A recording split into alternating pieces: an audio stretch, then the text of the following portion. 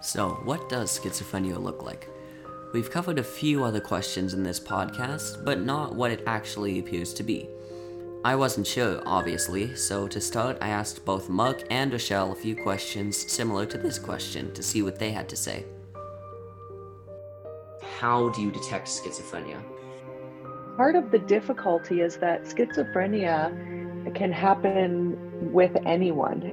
Schizophrenia isn't the problem, it's untreated schizophrenia. So when someone doesn't have access to treatment, symptoms magnify gradually. So the brain betrays someone who has schizophrenia that you can have elevated sensory perceptions that are misunderstood because what happens in my brain is very, very real to me, right? If I'm sitting talking to you and I'm really anxious about this presentation, my brain is going to release anxiety chemicals. If I'm not aware of myself or that I'm anxious, I might make that anxiety mean you're a scary person, and I might make up a story about that. So schizophrenia has that capacity in the brain to make me want to make up a story that it's about something else outside of me because it's too scary to think that my brain is betraying me. So there's a kind of a fragmentation between reality and what I'm experiencing. Everyone else is experiencing a sunny day, but I might be having a sensory perception difficulty thinking that it's raining, or thinking that that person is scary, or a heightened sense of being unsafe or afraid in the world. Because it can't be that my brain is betraying me, so it must be something or someone outside of me is making me feel the danger that I'm feeling. So a lot of learning how to treat schizophrenia is learning how to make those messages that are symbolic in my brain more real and less abstract. After speaking to Rochelle and getting her input, I once again talked to Mark to see what he had to say. How long did it take for your schizophrenia to be noticed by somebody? Not very long. Once it started, it came in like a thunderstorm. After a little bit more thinking and a lot more researching, I came to a conclusion on detecting schizophrenia. There are two very different points of view for this. One has already been talked about a lot, and that's the point of view from the person suffering from schizophrenia, which is obviously the more hard to imagine point of view. But the other point of view are the people like Mark's wife or Mark's father, the people around him that didn't know what was going on when his schizophrenia first came into effect. Fortunately enough, I was actually able to contact Mark's wife, Mindy, to get her insight on what was going on when Mark's schizophrenia took hold. And now I am here with Mark's wife, Mindy. Hi. She is also here to answer some of the questions. What was the worst part of the schizophrenia from your husband? I think it was before we knew what it was called. I just knew that something was going wrong, that Mark very clearly was not acting as the Mark I'd known for the last 15 years. So everything was very unknown. We really had no idea what was going on. We just knew something was happening. By we, do you mean you? Or did he think something was happening as well? No, I hadn't really voiced my suspicions yet because I could sense there was a paranoia with Mark. But I had started to reach out to some of our friends and to Mark's parents, kind of looking for confirmation as to, was this really happening or was I imagining things? All right, thank you. What was the best part of the schizophrenia, if there was one? I think that is a very tricky question because it was a very difficult time and it took a while to get a diagnosis, and with medication it really did take a few years before things started to kind of get back to a new normal.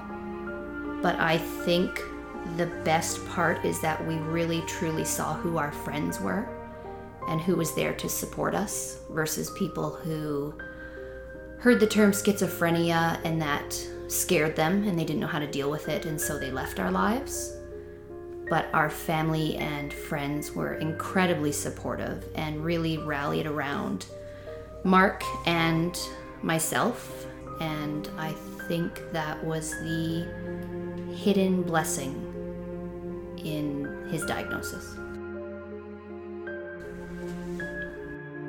When did you realize that Mark had schizophrenia?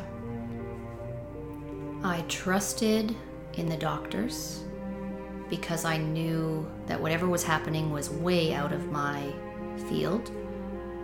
So I relied on their expertise. Now, getting Mark to the hospital was a very difficult task because he did feel that I was out to get him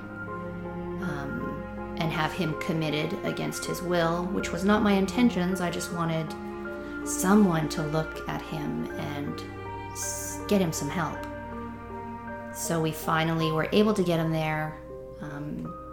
It took his dad some convincing him to finally believe that it was not me who put him there, but that Mark really didn't have much clarity until they were able to get some medication in him, and then he could realize that it wasn't his family that was out to get him. But I really trusted the doctors.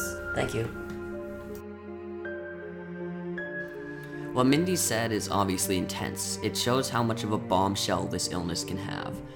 However, I did have one more contact regarding what schizophrenia looks like from the outside.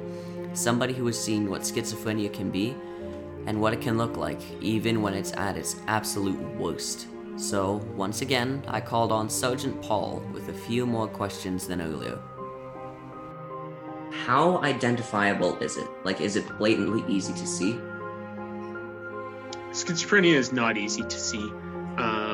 Personally, I'm aware of the statistics as to the large number of individuals who are diagnosed with schizophrenia that are able to function normally in society and rarely, if ever, deal with police. But when it is visible, that's oftentimes when police are called, is when schizophrenia becomes visible, either to a member of the public or to a family member or a friend of the individual. And that's when we typically respond. We'll often get called as well by partner agencies like emergency medical services or the fire department to assist with their calls if they have concerns about their own personal safety, which can often arise with schizophrenic individuals who are having crises or a break from reality. As I mentioned previously, the unfortunate part is that we don't have a lot of day-to-day interactions with individuals who have schizophrenia that are functioning without contact with police or other emergency medical services. So the ones we do have contact with are often in full-blown crises that require some sort of police intervention and sometimes the use of force as well. So that can really skew how we see individuals with schizophrenia. And sometimes from time to time, we also assist Alberta Health Services with community treatment orders. And we do have a PAC team, the Police and Crisis Team in Calgary, where police officers are partnered with a mental health clinician, typically a nurse trained in psychiatry. And they often administer the community treatment orders nowadays. However, in the past, it was often a patrol officer who would be assisting Alberta Health Services with typically apprehending an individual and bringing them in for their community treatment order, which means a needle and their medication being injected. Now, coming across those individuals is another point as well, is dealing with individuals who are heavily medicated and schizophrenic. They can often zone out is the best description, and they move quite lethargically, might not be able to acknowledge people, all side effects of some forms of schizophrenic medication or medical programs that those individuals are on.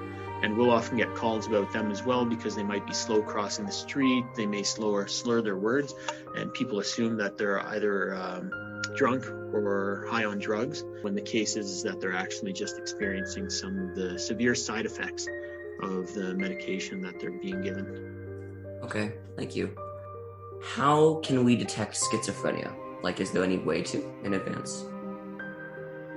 Well, there's the Diagnostic and Statistics Manual. There's some evidence that schizophrenia is in part genetic.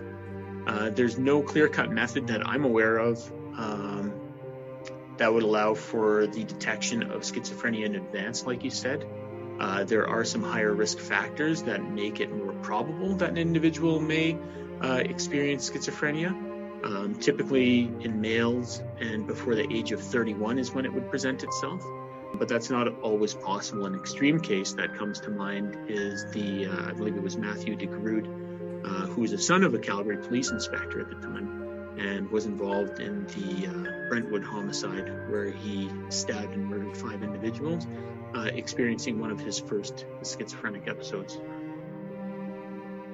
Okay, so there's not really a good way, you're saying? There's no,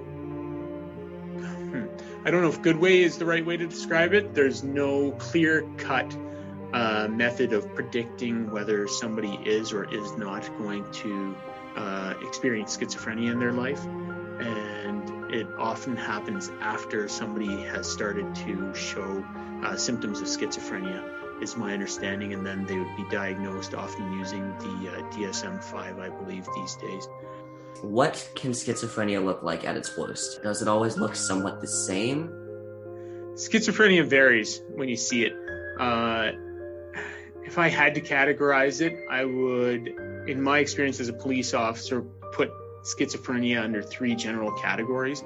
The first being where an individual is experiencing a mental health crisis and may have had that separation from reality and is acting or speaking in a way that attracts attention from other people who end up calling the police for service. And that could be anywhere from people talking about being abducted by aliens or being monitored by intelligence services or biker gangs are examples of frequent calls that we get. Individuals who might be trying to swat away non-existent bugs or enemies that don't actually exist outside of the reality that person's experiencing at the time. Then another category would be individuals who are acting out violently and physically as a result of the schizophrenic episode that they are having. And that can involve physical assaults on random people, arming themselves with weapons and striking objects in a way that threatens other people, or in some very extreme episodes, individuals like DeGrood, who ended up attacking individuals with a weapon.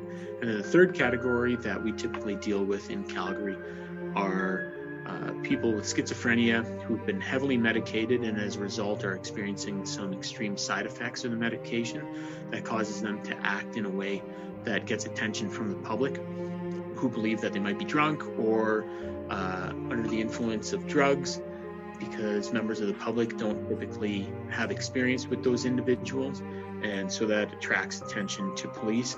It's very rare that police proactively deal with individuals who have schizophrenia. We don't seek them out per se, apart from our police and crisis team that will affect community treatment orders and ensure that they're being followed.